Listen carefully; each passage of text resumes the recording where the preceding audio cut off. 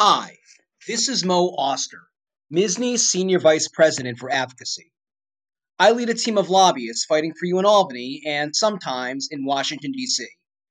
With the state budget deadline of April 1st, just a few days away, state budget negotiations are heating up, with the State Assembly and State Senate advancing their respective one-house budget proposals. These budget proposals are essentially recommendations for how each house would address various aspects of the state budget and identify the positions on these issues as they begin negotiations with the governor's office. We are generally pleased with how the Assembly and Senate addressed each of the many concerning proposals that were contained in the governor's proposed budget back in January. They both recommended that the proposal to impose a 50% cost share on physicians for their excess medical malpractice insurance coverage be rejected. They both also recommended that proposals to curtail due process protections for physicians when a complaint has been filed against them with the OPMC be rejected. They both also recommended the rejection of an across-the-board 1% Medicaid payment cut and rejected proposals to eliminate the ability of a physician to apply for a year-to-year waiver of e-prescribing requirements. There were some minor differences in actions on some of the issues that we've been focused. The Assembly recommended the rejection of the multiple proposals in the governor's budget to expand the scope of activities for pharmacists without the coordination with a physician, while the Senate rejected most of that but did agree with the governor's budget proposal to increase the number of immunizations a pharmacist could provide. The Assembly rejected the governor's telehealth proposal, including proposals to enact an interstate compact program to permit New York physicians to practice in other states via telehealth and for out-of-state physicians to see patients via telehealth in New York. The Senate accepted this proposal but did include a piece supported by MSSNY to require payments for telehealth services to be equal to what's paid for services provided in person. To put this all in perspective, the positions taken by the Assembly and Senate are very important steps forward, but they are essentially recommendations and not determinative of outcome. Essentially, using the March Madness theme, survive in advance.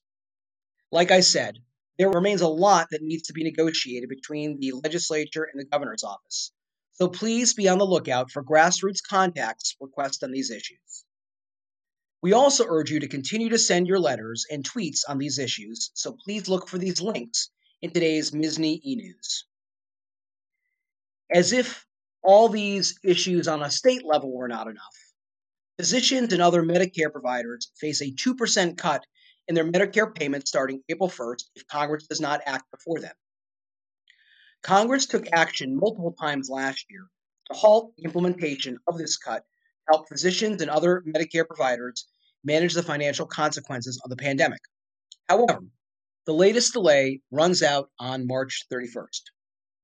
While substantial advocacy efforts were undertaken by the AMA and medical societies across the country to push the halting of the sequester cuts into the stimulus package, it could not be included due to rules of the U.S. Senate as to what is permitted to be included in what's called a reconciliation package, which is how they pass the stimulus, which only requires that there be a majority of senators in favor, or 51, as opposed to other legislative bills that must be passed in what they call regular order, which needs 60 votes to avoid a filibuster. Today, the House of Representatives is passing, or in the middle of the vote right now as I speak, to prevent these and other cuts from going forward. Importantly, it looks like the bill has some bipartisan support. However, it is unclear if this will be passed by the Senate because of various political considerations regarding the concern by some regarding the size of the stimulus package adopted a few weeks back and how those items together could cause excessive federal budget deficits. Please stay tuned for further updates and requests to take action. Turning to upcoming educational programming, please put on your calendar next Wednesday, March 24th at 7:30 a.m. for MSSNY's next Medical Matters CME program, 3 Coronaviruses in 3 Decades. And of course, please go to our CME website, cme.mssny.org, cme.mssny.org, for a litany of recorded content, including our recent 3-hour Physician Advocacy Day program that took place on March 2nd, and our popular Veterans Matters and Medical Matters programs. Thank you again for taking the time to listen to this podcast and for your ongoing commitment to MSSNY and your County Medical Society and, of course, your patients. We are certainly going through a very dynamic and fluid time on a number of far-reaching healthcare proposals, so please be on the lookout for further requests for grassroots action. We will speak again next week.